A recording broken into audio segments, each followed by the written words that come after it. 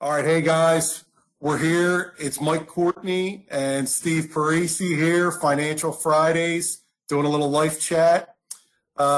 Steve is the president and CEO of IBC Global.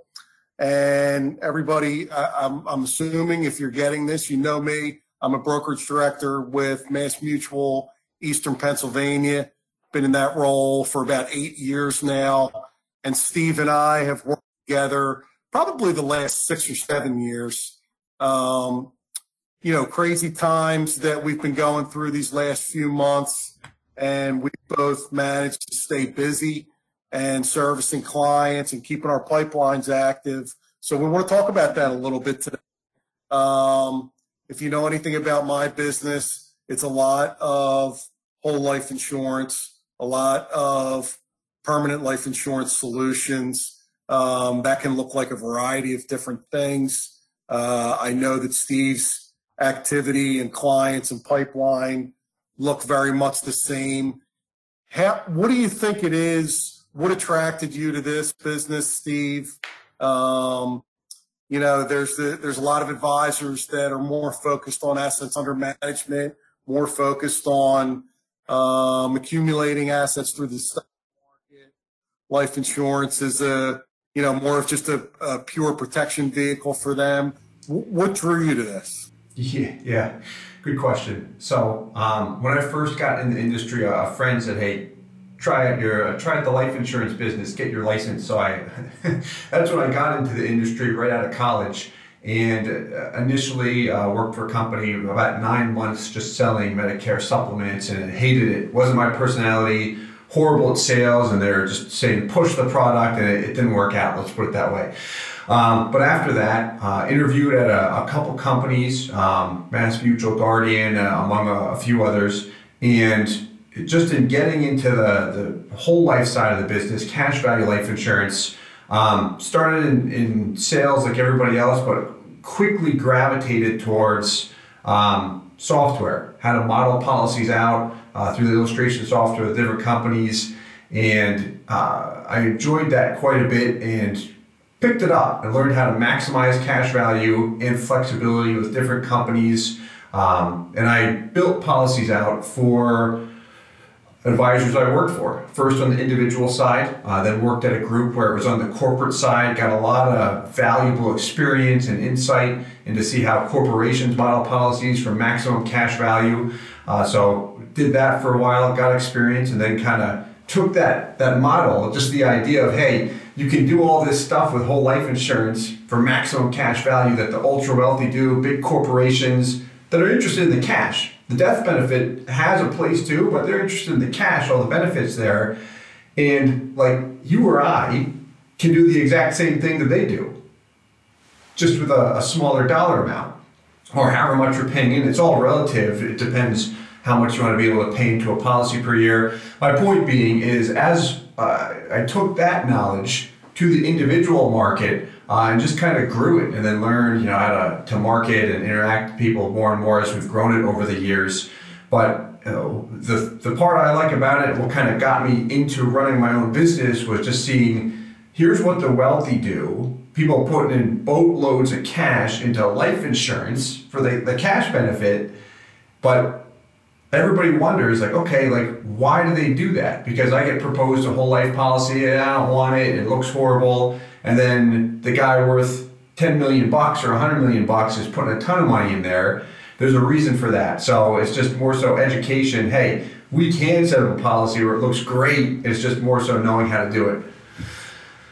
So where do you think, I always wonder about this, where is that disconnect? So not most of, but a lot of the situation scenarios that I work on are very high net worth individuals, family legacy planning, where there's a history of, kind of generational planning in place, or well-established businesses who are run by really savvy, forward-thinking people.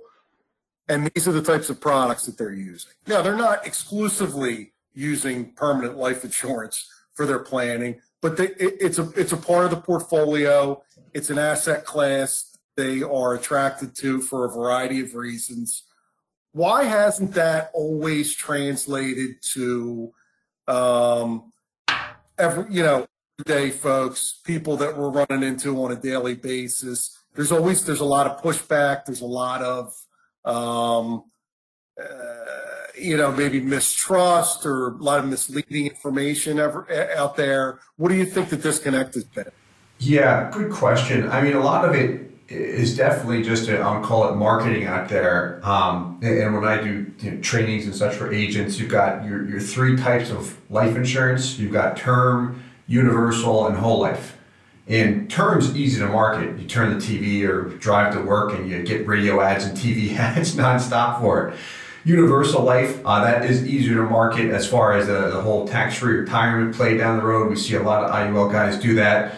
But then whole life has had I call it a bad rap, just a lot of negativity around it for a long time, whether it's the returns are low, it under delivers, whatever it might be.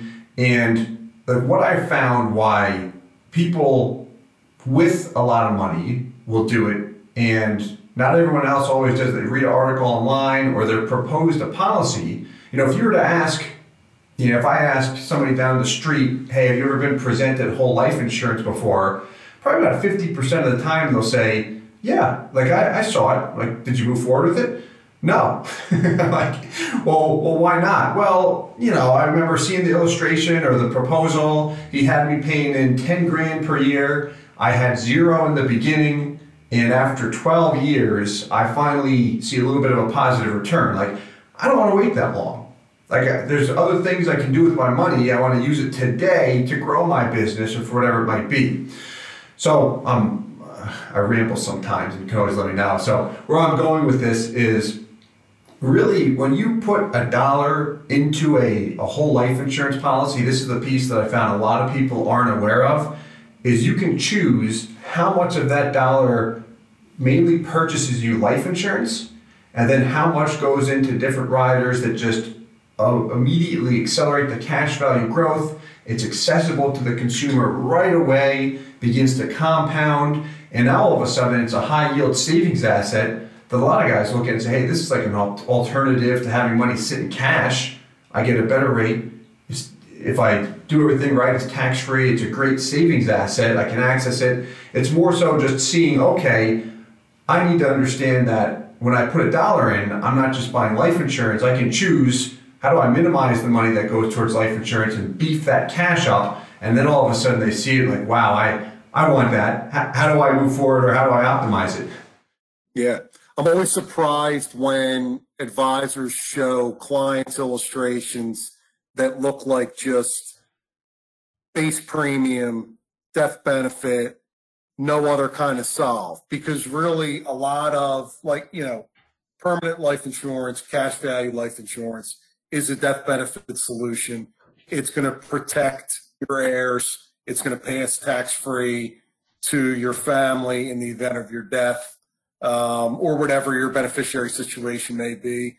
But if you're not showing how you can use the cash in the future, even if it's just hypothetical situations, I really think you're missing the boat. So how do you, if someone's a neophyte or someone is, just primarily interested in, this is death benefit, this is my, my investments in the market, how do you show them how you can use that cash value inside the life insurance policy, how it works, the timeliness of it?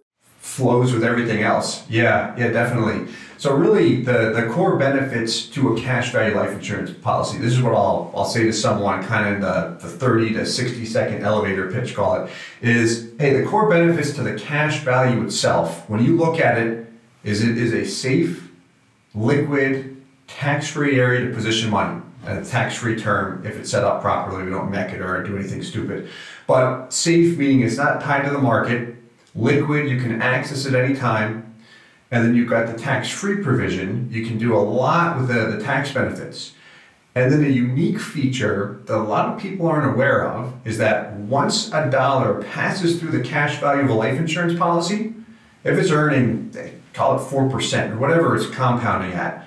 Regardless, if you let that dollar stay in the policy and compound at 4%, or if you borrow against the policy, you continue to earn that same 4% compounding on the money as if it were still there. There's no lost opportunity cost. So always compounding. It's a lot like real estate if we borrow against an appreciating asset where you've got the compounding continuously. So a lot of people, business owners, real estate investors say, okay, here's a nice place I can park money, continue to feed it, and then use the money to acquire more real estate, to invest in my business. Maybe they use it for stocks, whatever it might be, but it's a nice secure bucket to have funds, and then you can use it all the way through as well. Do you ever talk to folks about, think about, everything you just said sounds to me like that cash value proponent inside a life insurance policy looks like your best performing bond investment account. Yeah. Mm-hmm. It's tax free. You're not expecting double-digit returns out of this account. You want safe, guaranteed growth. The whole life policy is guaranteed to perform at a certain level, and then there's non-guaranteed dividends where we expect it to perform a little bit better than that. Yeah. Do you ever talk to people about if they are placing money into a vehicle like this, they can adjust some of the rest of their stock market allocation? Do you ever get into that? Yeah, quite a bit with the guy that has money in bonds or in a fixed asset that says, okay, the whole life component attracts me, but hey, my financial advisor said it only produces between 1% and 2%. Or I read online, Dave Ramsey said there's 1.5 at best, whatever it might be. And that's it. You get into the policy design, set it up right there, which I tend to go into too much detail a lot of times in that piece. But really, and this is from my days in designing policies for corporations where they would do a lot of vetting and you'd have to have actual data that the whole life product performed. And to give you the short summary is when policies are set up right, optimized for cash value, and you're using one of the top companies that have this data on record, I mean, we've got a lot of evidence that supports policies that have lived for a long time that have produced between 4% and 6%. That's the net internal rate of return, the tax-free yield at the end of the day. And that's with no risk. Whether 08 happened, whether you had money in the market over the past 3 months or in June right now, you don't have to worry about that because it just kept on compounding. So yeah, and it is kind of just bringing that to light because everything out there, 99% everything you'll see out there on radio shows, advertisements, Google search, YouTube, whole life is negative, here's the poor performance. Yet there's data, we have it, and we try and always promote it, but it's difficult because you've got whole life, that's the instant wall, but then it's like, oh, wait a minute, I pulled the curtain, I didn't know it could produce that 4% to 6% yield, or it actually has over time. It's just a means of setting it up right, which corporations have it set up right. It's more so you and me letting everybody else know you can set it up the same way. Yeah. So I think moral of the story is there's a lot more going on here than people think. Yeah. You need somebody like you or like me or, like a variety of other really well-qualified people out there, someone who knows what they're doing and can help you position this in the right way. And it can fit for a variety of different needs. It's not, it's certainly not a niche product. You see companies like Mutual, like New York Life, Northwestern, Guardian. This is what they're built on. And these are, Fortune 100 companies who, employ thousands and thousands of financial advisors who are promoting their products. Yeah. Important for folks to understand how much power is there if you structure in the right way. And I think going forward, that's what you and I are going to be here to talk about, how we can pull together the best possible solutions. We're here to help clients. We're here to help advisors as well. And make sure that this asset class, at least becomes a small part of everybody's plan. It's got a space everywhere. Yeah. in my opinion. Yeah, 100%. You know, and it's always the case when someone sees it. I'm sure you hear this every single day or every week is, oh man, if I would have known about this, that I could have done it this way 10 years ago, I would have done it, but I wasn't shown that. Or I was shown something else. You know, I just talked to an individual, young guy, does extremely well. I think he's 33, 34. I've kind of developed a friendship with him. But he puts in $100,000 per year. He's got the ability to. He's got a very flexible policy. But he had called me and he's, you know, like, Steve, I hear about this. I was pitched on it before and it just wasn't for me. I'm not into paying money in for a long period of time. I had some money I want to get in there, but I don't want to be committed to payments forever. Like, I don't get it.